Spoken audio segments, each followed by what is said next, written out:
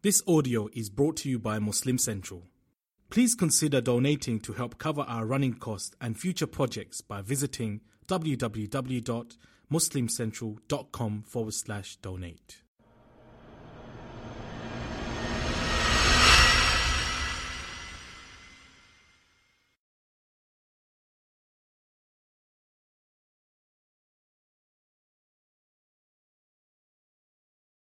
Bismillahir Rahmanir Rahim. Alhamdulillahi Rabbil Alameen. Wal aqibatu lil muttaqin. Wassalatu wassalamu ala sayyidil mursaleen. Wa ala alihi wa sahbihi. Wa man tabi'ahum bi ihsanin ila yawmiddin. Alhamdulillah, we're a bit slow getting started here. People are coming out a little bit later today, but inshallah, we'll go ahead and get started. We were just trying to hold off to see, inshallah, if few more people could end up getting here. Whenever we're studying particularly a surah and in its entirety from the Quran, there are some very, very important themes and very important topics and ayat that are relevant to one another and that are deeply connected to one another. And especially whenever we do study the surahs in the format that we've been doing the past few seminars, it's very important to try to connect the overall sequence of the surah and show how the arguments and the concepts and the themes that are being presented in the surah, how they are pieced together, and Allah subhanahu wa ta'ala very amazingly puts this whole conclusive argument together. So for that reason, it's of the most benefit to everyone if they're able to be here from beginning till end. But inshallah, we're going to go ahead and get started now.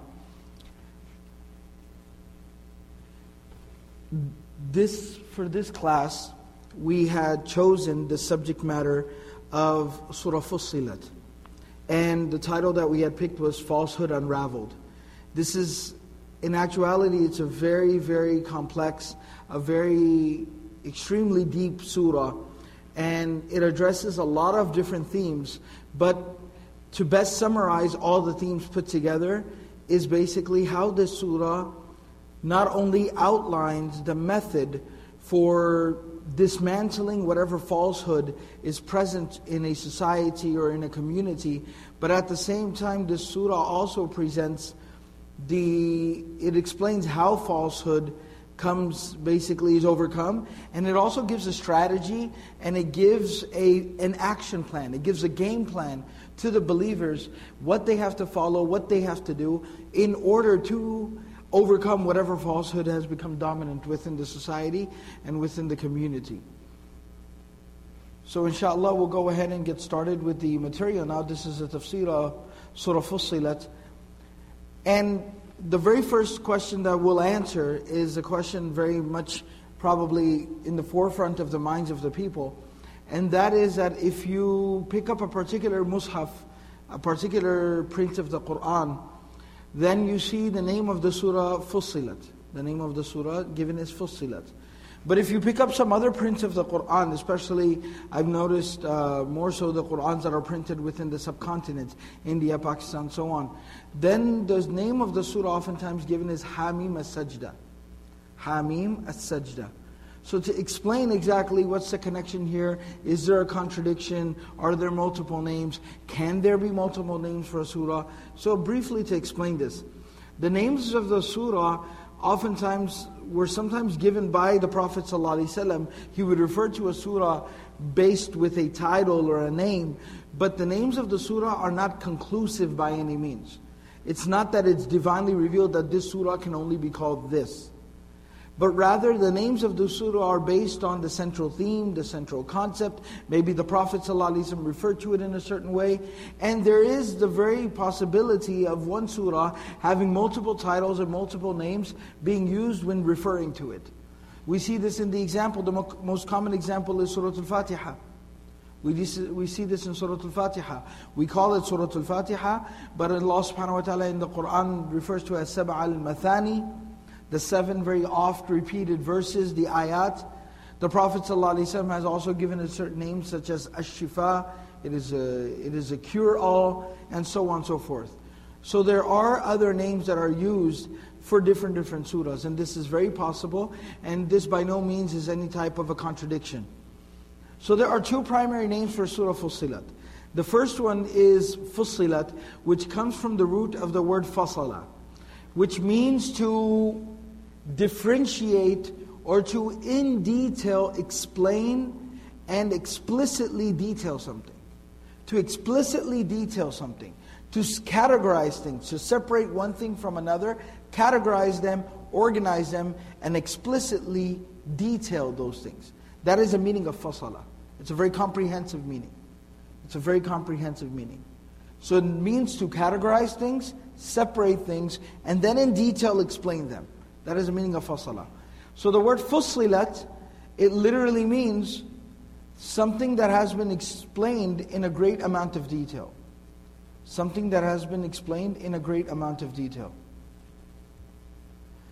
So fussilat is something that has been explained in a very fine manner, in a great amount of detail, and things have been very properly organized and explained. So this is the first name of the surah. Why is this the name of the surah? It will become very evident when we read the surah, how Allah subhanahu wa ta'ala separates the truth from evil very clearly, very distinctly, very explicitly in this surah. Allah subhanahu wa ta'ala details the methodology of da'wah within this surah, how the da'wah needs to be carried out, very, very in fine detail. It has been explained. And the other thing above everything else, Allah subhanahu wa ta'ala Himself describes the Qur'an as fussilat. Kitabun fussilat ayatuhu. Its ayat have been explained in a great amount of detail. So Allah subhanahu wa ta'ala Himself uses this word to describe the Qur'an and the ayats of the Qur'an. So this is why it is called Fussilat. The second name, like I mentioned before, that we find in certain prints, mushaf, of the surah is Hamim as-Sajda. Hamim as-Sajda. Of course, Hamim refers to the beginning ayah of the surah, which are the huruf al-muqatta'at, the disjointed letters. We're going to talk about that in a bit. Hamim as-Sajda, which means to perform sujood, to prostrate, to put your forehead on the ground before Allah subhanahu wa ta'ala out of humility and out of submission. Now, why is it called Hamim as-Sajda? There are many surahs in the Qur'an that begin with what we call the huruf al-muqatta'at, the disjointed letters. Alif, Lam, Mim, Ha, Mim, Qaf, Noon, Sad, so on and so forth. So there are many surahs in the Qur'an that begin in this manner. Out of all the surahs that begin in this manner, there is one surah, Alif Lam Mim, which has a sajda in it, which includes a sajda to tilawa, a prostration that is done due to recitation. And that is what we call Surah to Sajda, or Alif Lam Mim as-Sajda. The surah that comes after Surah Luqman and comes before Surah Al-Ankabut. The next thing is, out of all the Hamim surahs that we find, there are 6 surahs that begin with the Hamim. One of them, there's a 7th one, but that just doesn't have Hamim. It has Ayn, Sin, Qaf after it. So there are 7 surahs that begin with Hamim. 6 of them just have Hamim. One, Surah Shura, has Ayn, Sin, Qaf in it as well. Out of all these Hawamim, out of all these Hamim surahs, there is only one that has a sajda. And that is this surah, Surah Fussilat. So for that reason, it's called Hamim as-Sajda. The surah that begins with Hamim and also includes a sajda. So that is why this surah is also given this name. Now the introduction of this surah, a little bit, let's familiarize ourselves with this surah and what we can expect from this surah. The very first word that we'll familiarize ourselves with is Hawamim. It's a sense of a plural. It's the title that is given to all these surahs, the 6 or 7, as I explained, that began with the disjointed letters Hamim. All those surahs, this refers to that. The surahs beginning with Hamim. Now, there is something very, very interesting about all these surahs. All these surahs are very, very intimately linked, and they are very, very connected, especially in terms of their themes and the concepts and the ideas being presented within the surah. All these surahs are connected, and they have a lot to do with one another. So there's a very strong development of certain concepts by means of these 6 or 7 surahs. The very first thing to note about all the surahs that begin with Hamim is that they are all Makki surahs. They are all Makki surahs. They are basically revealed, they are all revelation from the time period of the Prophet ﷺ being in Mecca. They are all from that time period. The second thing to note about these surahs is that all these surahs begin by stating the magnitude, the importance, the value of the Qur'an. All these surahs, they begin by stating the magnitude and the importance and the value of the Qur'an. Let us observe a little bit. One of these, Surah Fussilat, Allah subhanahu wa ta'ala begins by saying, تَنْزِيلٌ مِّنَ الرَّحْمَنِ الرَّحِيمِ. This has been divinely revealed. This Qur'an has been divinely revealed from Ar-Rahman Ar-Rahim. Kitabun fussilat ayatuhu. Its ayat, its verses have been detailed and explained very clearly and very explicitly. Another surah, Surah Jathiyah, begins Hamim, Tanzilul Kitabi min Allahil Azizil Hakim. Surah Al-Ghafir, Tanzilul Kitabi min Allahil Azizil Alim. Wal Kitabil Mubin, Surah Al-Dukhan. Surah Al-Ahqaf, Tanzilul Kitabi min Allahil Azizil Hakim. Surah Al-Shura, كَذَلِكَ يُوحِي إِلَيْكَ وَإِلَى الَّذِينَ مِنْ قَبْلِكَ اللَّهُ الْعَزِيزُ الْحَكِيمُ. So in all these surahs, Allah subhanahu wa ta'ala begins by stating the importance of the Qur'an. This has been revealed by none other than Allah Himself. That this is a book that is very clear. This is a book that is very defined. This is a book that is manifest. So all these surahs begin by stating the importance and the magnitude and the power of the Qur'an. And being Makki surahs, this is very, very appropriate.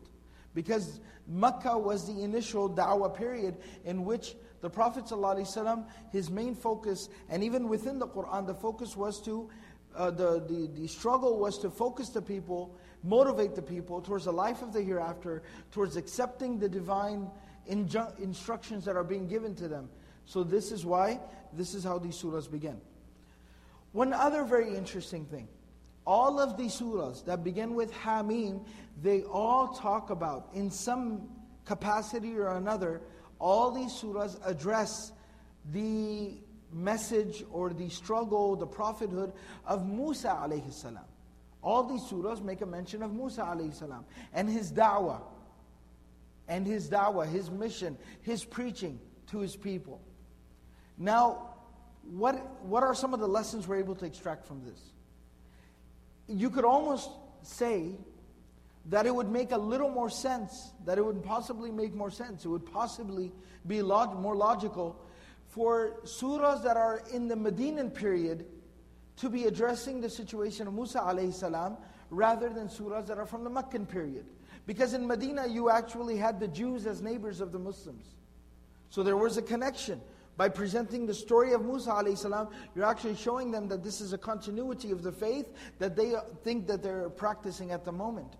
They believe themselves to be upon the faith of Musa alayhi salam, so will display to them there's a continuity. So Medinan surahs do no doubt make a mention of Musa alayhi salam.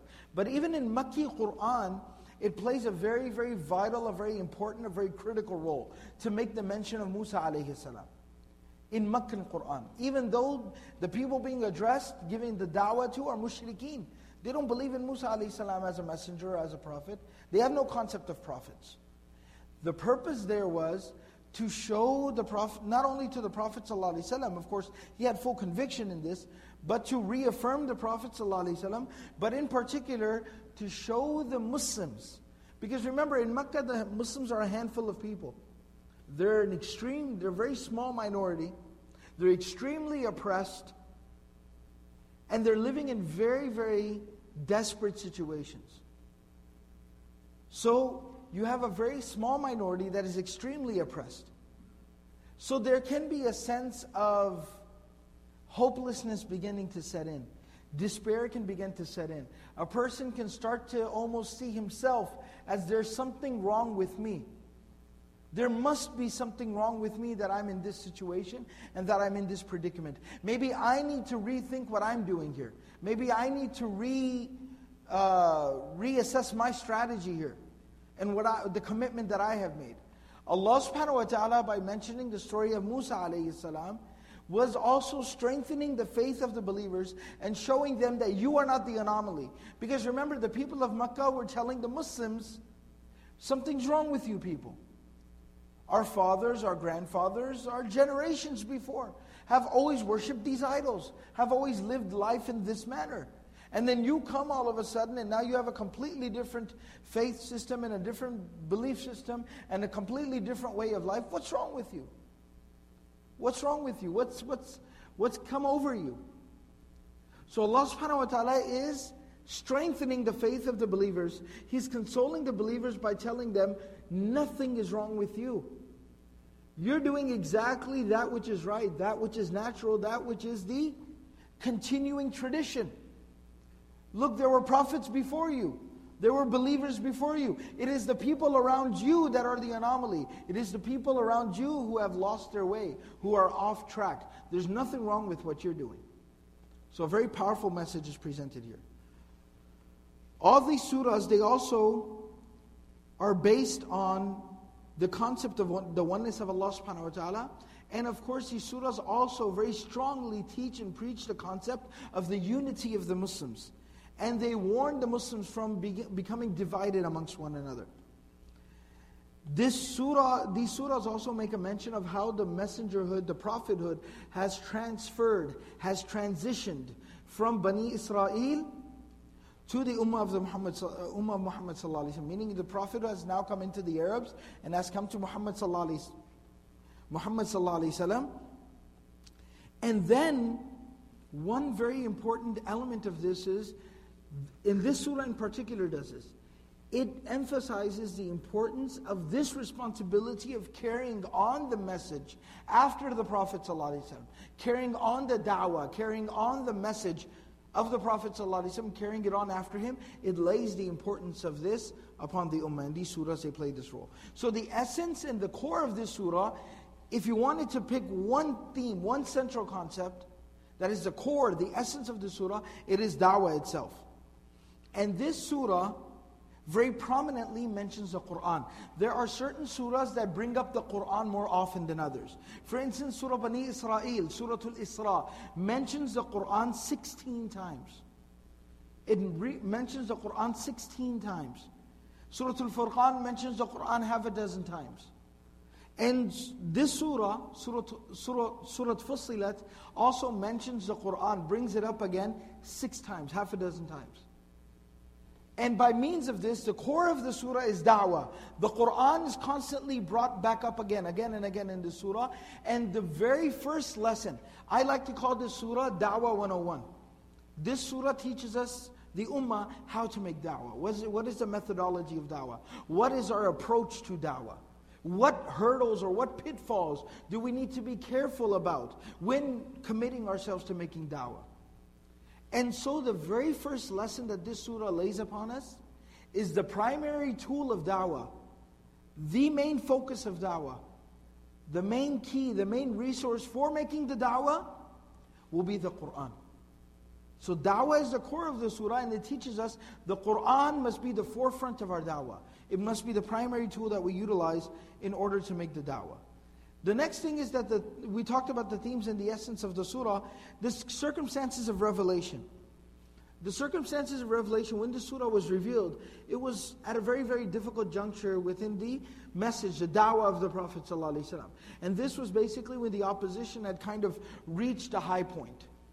The opposition had reached a high point. And they had begun to they had tried abuse and torture and oppression and all these means. They eventually came down to literally trying to bribe the Prophet ﷺ to leave his da'wah and to leave his message. And there's a very, very profound incident and a story that is told, that has been narrated in the books of Sirah and the books of Hadith, about what occurred when the surah was revealed. And it mentions basically that there are a few different narrations. In the Musnad of Bazzar and in Baghawi rahimahullah, he also mentions this incident, this narration. I'll mainly be recounting this incident to you from the Sirah of Ibn Hisham. From the Sirah of Ibn Hisham. What it basically mentions, the Sirah of Ibn Ishaq, The Sirah of Ibn Ishaq makes a very prominent mention of this incident. And it says that basically Abu al-Walid or Utbah bin Rabi'ah was one of the leaders of Quraysh. And he was one of the elder statesmen of Quraysh. Utbah bin Rabi'ah. He was known as Abu al-Walid in his community. He was one of the more elder statesmen within the community. And he approached, the Prophet ﷺ was one time sitting near the Kaaba, and the leaders of Quraysh and Mushrikeen were sitting in the Kaaba, and he approached the Mushrikeen, the leaders, the rest of the leaders of Quraysh, and said, it's become really problematic what's going on with Muhammad ﷺ. And so he said, why don't you let me talk to him? Why don't you let me try to fix this problem for us? So they said, yes, please go ahead. There's nobody better to solve this problem than you. Who else is more qualified to help us in this issue than you? So he went to the Prophet ﷺ, and he began addressing the Prophet ﷺ. And he began to admonish the Prophet ﷺ by saying, you're a very nice person, you were raised properly, you come from the best of family, you had good role models growing up. But then you started teaching this new religion. You've caused division with our families. You've caused husband and wife to fight and quarrel, people to doubt our way of life, people to doubt the faith that our people have been practicing for generations now. You've caused all these problems. And the Prophet ﷺ told him, go on talking, finish first. Go ahead and finish. And so he went on, and then he started advising the Prophet ﷺ, why don't you give this up? Why don't you leave all of this? If you want money, let us give you money. If you want to be a leader of Quraysh, let us make you a leader of Quraysh. Whatever it is you want, let us help you in that. Just stop what you're doing. This isn't helping anybody. This isn't good for anybody. Why don't you just stop this? The Prophet ﷺ, when he finally finished, the Prophet ﷺ said, are you done now? He said, yes, I'm completely done. So then the Prophet ﷺ said, okay, now let me speak, and I want you to let me address what I'm here to address. So he said, go ahead. And the Prophet ﷺ began reciting from the beginning of the surah. Hamim, Tanzilum min ar-Rahmanir Rahim, Kitabun Fussilat Ayat. He began reciting from here. And he recited all the way till around the, I believe the 26th ayah of this surah. He recited all the way there. Almost there, I think the 23rd ayah of the surah. He recited till there, till he reached the words, فَإِنْ أَعْرَضُوا, and if they turn away, if they neglect this reminder, فَقُلْ أَنذَرْتُكُمْ صَاعِقَةً, then tell them that I warn you of a very, very harsh, severe punishment that will come upon you, مثل صاعقة عاد وثمود, like the punishment that came upon the people of Ad and Thamud. And when he reached this point, the Prophet ﷺ, it comes in a narration that Abu al-Walid, Utbah bin Rabi'ah, he covered the mouth of the Prophet ﷺ with his hand, and he said, that's it, don't say anymore. I beg you, for the sake of the relationship that we have, we're family, I beg you, don't say anymore. Very, very powerful. Inshallah, in the next session, it will be talking about some of those ayat that it speaks about, and you'll see the power and the greatness of Allah that is stated within those ayat. So he was overcome by this. And then the narration goes on that basically, so one of the narrations, Ibn Ishaq also mentions that the Prophet ﷺ reached all the way to the ayah of the sajda, which is towards farther into the surah. He reached all the way to the ayah of the sajda, and then the Prophet ﷺ performed the sajda, and then he said, you've heard what I had to say, now go do what you think you have to do. And Abu al-Walid, Utbah, he began walking back to his people, and the people said, we looked at his face and we thought that something's off about him. Something's changed, something's not right. And he asked us, we asked him, what happened? What's the news? So Abu al-Walid, Utbah, he said some very, very powerful words. He said, Inni sami'atu qawlan wallahi, I've heard something that I swear by Allah, ma sami'atu mithluhu qattu. I've never heard anything like it ever before. Wallahi ma huwa bisihr, wala bishi'ar, wala bilkahana. He said, I swear by God, this is not any type of magic or poetry or any type of soothsaying. And he said, O people of Quraysh, listen to what I'm about to tell you. And let me tell you how to deal with this problem and this situation that you have. He said, خَلُّوا بَيْنَ الرَّجُلِ وَبَيْنَ مَا هُوَ فِيهِ. He said, get out of the way between this man and what his objective and what his goal is. Get out of the way. Let him do what he has to do. Why? He said, because what he is saying will reach a great prominence at one point in time. What he has to offer will one day reach a very, very high point. There's no doubt about it in my mind. And if the Arabs, they end up defeating him, the other people of the Arabs, then your job is done for you. He's out of the way anyways. But if they end up accepting him and his message and what he has to present, which I do suspect that they will, he says then, by him becoming king, you will also become kings. By him becoming honorable and having respect and authority in the land, you will also get respect and authority in the land because you are his people. And you will end up reaching great heights by means of him. So get out of his way. So the people began to say that, Muhammad sallallahu alaihi wasallam has enchanted Utbah with a spell. And Utbah, he basically told the people, he said, this is my advice to you, you're free to go and do whatever you'd like. So this incident occurred. And this relates here to the beginning of the surah. Now, very briefly, to cover some of the basic elements of some of the ayat. The first 8 ayat I'll be discussing with you very briefly here. The very first ayah is Hamim. These are the disjointed letters.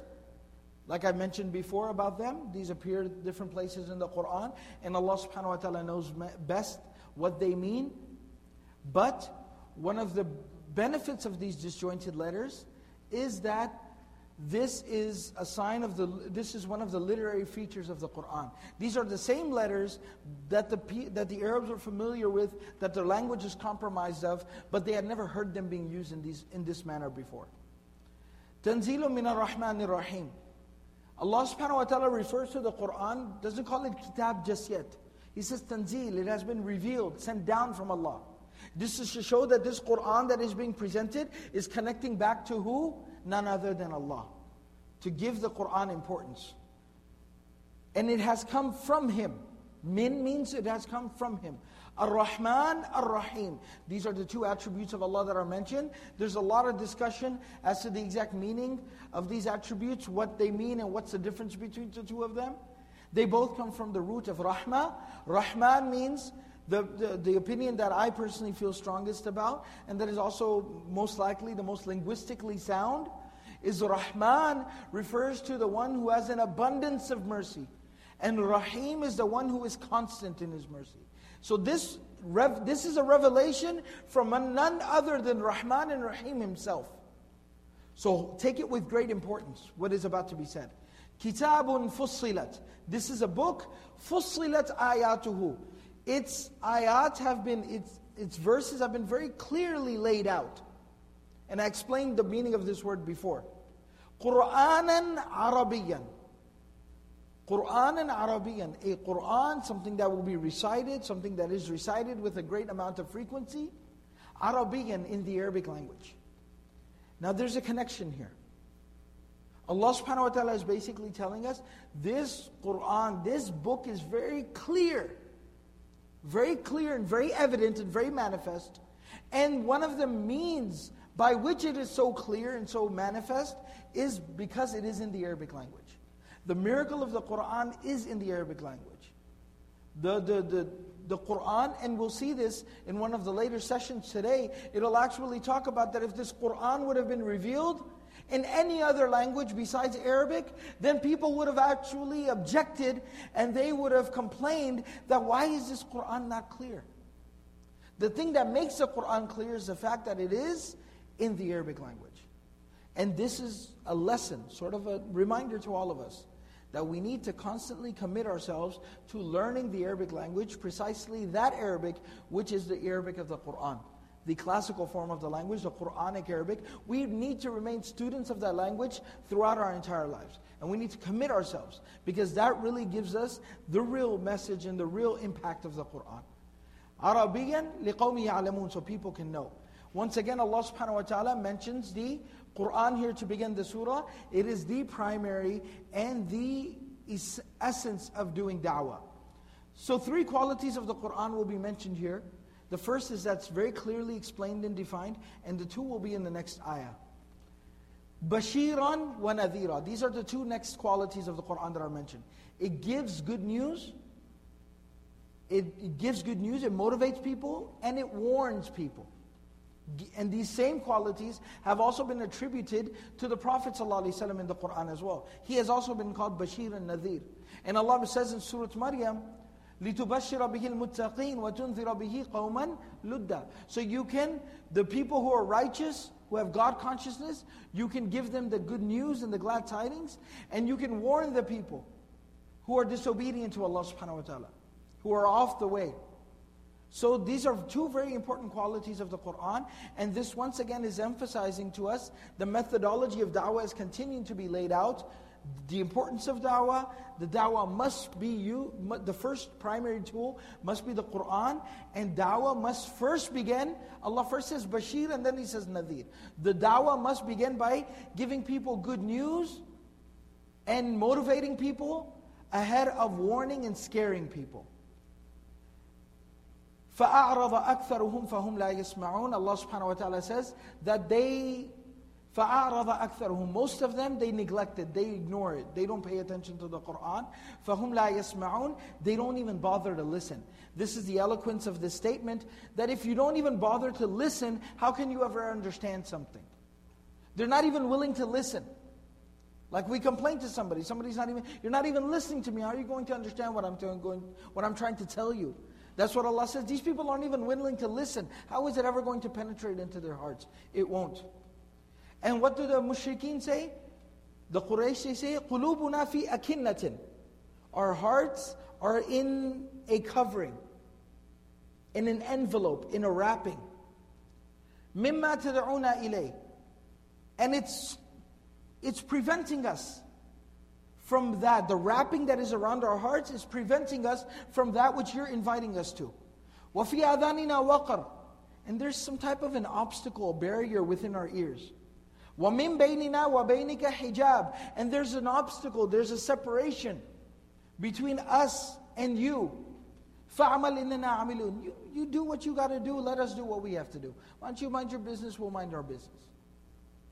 So these are once again 3 statements of the Quraysh. First of all, our hearts are covered, nothing's getting through.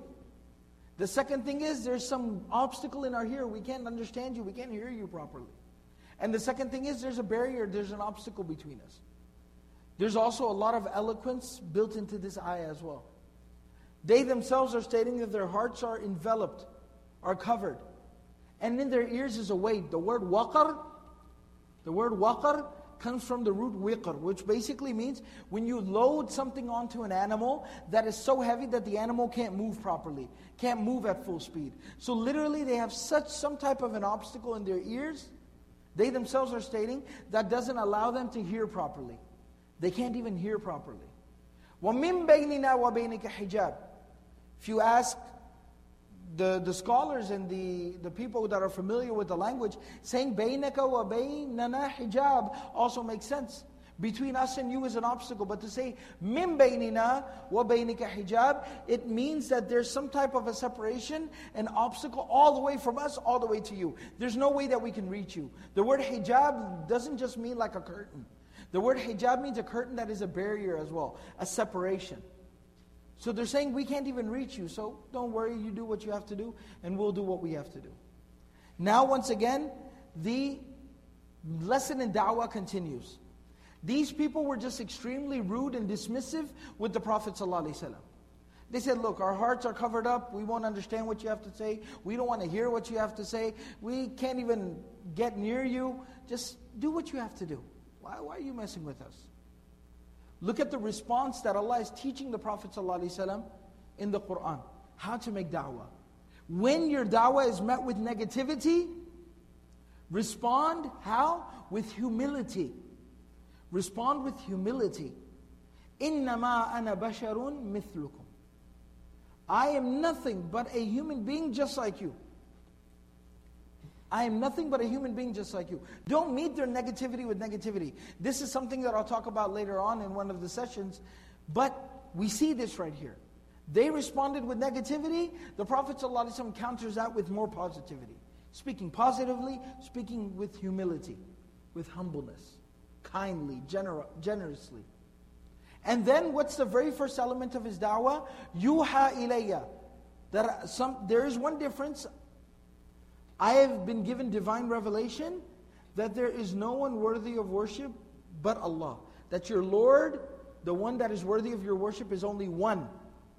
So once again, Tawheed, the mention of Allah, must be the beginning and must be the core of our da'wah. فَاسْتَقِيمُوا إِلَيْهِ. So try to do right by Him. Basically, make yourself upright for His sake. Fix yourselves. Do good. Try to be good for His sake. وَاسْتَغْفِرُوهُ. And seek forgiveness from Him. Good deeds must always be followed with seeking forgiveness from Allah subhanahu wa ta'ala. وَوَيْلٌ لِلْمُشْرِكِينَ. And then Allah subhanahu wa ta'ala says that indeed regretful and remorseful is the situation of the people who do commit shirk. And Allah subhanahu wa ta'ala says, الَّذِينَ لَا يُؤْتُونَ الزَّكَاةِ. They are people that do not give zakat. Now we think that means giving zakat. But some of the mufassirin, they present an objection here. They say this is a Makki surah before the injunction of zakah, the command of zakah, the institution of zakah had been implemented. So if it doesn't mean zakah, what else can it mean? So there's two answers. Ibn Kathir rahimahullah, he says that look, the exact rules and the structure of zakat came in Medina. But just zakah as giving to the poor and the needy was a teaching that was already there from before. And this is what it's referring to. Give to people, be generous, be kind, help people in need. The other explanation is that here zakah means, its literal meaning, which means purification. Make an effort to purify yourselves. And now the next question is, why not mention salah here? Why mention zakah? Why are the mushrikeen the people who don't give zakah? Why didn't it mention that they're the people who don't perform salah? The reason here is because, remember I told you, the circumstances at the time of the revelation of the surah was such that these people were abusing. They were abusing the Muslims. So they were committing a great transgression in their dealings with the people. Zakah is not only, giving zakat is not only a sign of iman, but also it shows your care and consideration for other people. So Allah mentions specifically the quality that they were most in need of. Because they were treating the Muslims even worse than they would treat animals. وَهُمْ بِالْآخِرَةِ هُمْ كَافِرُونَ. And they, when it comes to the life of the hereafter, they most definitely are rejecting the life of the hereafter. The word, if you look, the word hum is being repeated here. The word hum is being repeated here. What is the purpose of repeating the word hum? It's trying to emphasize that these people were completely, outrageously rejecting everything about the life of the hereafter. And then finally Allah subhanahu wa ta'ala, while mentioning the people who are doomed and the people that their fate is remorseful and regretful, Allah subhanahu wa ta'ala mentions the other group of people. إِنَّ الَّذِينَ آمَنُوا وَعَمِلُوا الصَّالِحَاتِ. Certainly the people who believe in Allah and they follow that with good righteous deeds. I'll talk about the connection between iman and a'mal in one of the later sessions today. لَهُمْ, for them, is أَجْرٌ غَيْرُ مَمْنُونَ. أَجْرٌ غَيْرُ مَمْنُونَ is a reward or a recompensation, is a compensation, a recompense. غَيْرُ مَمْنُونَ, one that will never be interrupted, one that will never be discontinued. So two things I'll point out to you here. The word ajr is used. Later on in the surah we'll see another word being used for retribution or recompense, for compensation. The word ajr is more appropriate here because ajr means when you receive something in exchange or as a result of some work that you've done. Since this ayah mentions عَمِلُوا الصَّالِحَاتِ, they do good deeds, therefore it's more appropriate that the word ajr is used. Because this reward is being given to them because of the hard work they're putting into doing good deeds. So remember this distinction, I'll remind you of it later on in one of the sessions. غَيْرُ مَمْنُونَ, such a reward that it will never be interrupted, will never be discontinued. What's the significance of this? That there is actually, in the hadith of Abu Musa al-Ash'ari radiallahu anhu, from Sahih Bukhari, the Prophet ﷺ mentions that a person who is very regular and consistent in doing good deeds, and consistency in action, steadfastness, is a theme of the surah. A person that is regular and consistent in doing good deeds, if some circumstances or some situation comes upon him where he's not able to do it, his action gets interrupted due to some very valid reason in his life, Allah subhanahu wa ta'ala does not discontinue his reward. He continues to keep on receiving the reward. So if a person comes for Salat al-Fajr every day in the masjid and prays Salat bil-Jama'ah in the masjid, every single day, consistently, regularly, and then he falls ill, he gets sick, and he's not able to come to the masjid for a couple of days, his reward, he doesn't miss out on the reward for those days. His reward continues, and Allah rewards him every single day, as if he is coming to the masjid, praying in congregation. This is the type of reward that will be given to these people, inshaAllah. And so as a last thing, we see the symmetry that is beginning to be formed here in the surah. فَأَعْرَضَ أَكْثَرُهُمْ فَهُمْ لَا يَسْمَعُونَ. These people, they don't even want to listen to the guidance. But Allah subhanahu wa ta'ala is saying, this has been revealed from Rahman and Rahim. You need to listen to this. These people are saying our hearts are enveloped. We just don't understand. Allah is saying, فُصِّلَتْ آيَاتُهُ. These ayat have been clearly explained to you. What is it that you don't understand about this? And these people say, فِي آذَانِنَا وَقْرٍ. There's an obstacle in our ears. We don't really comprehend it. Allah subhanahu wa ta'ala says, Qur'an and Arabiyan. It's speaking to you very clearly, very eloquently, very beautifully, in your own language. What is it that you don't understand? What obstacle is it to you for you to hear it and understand it and listen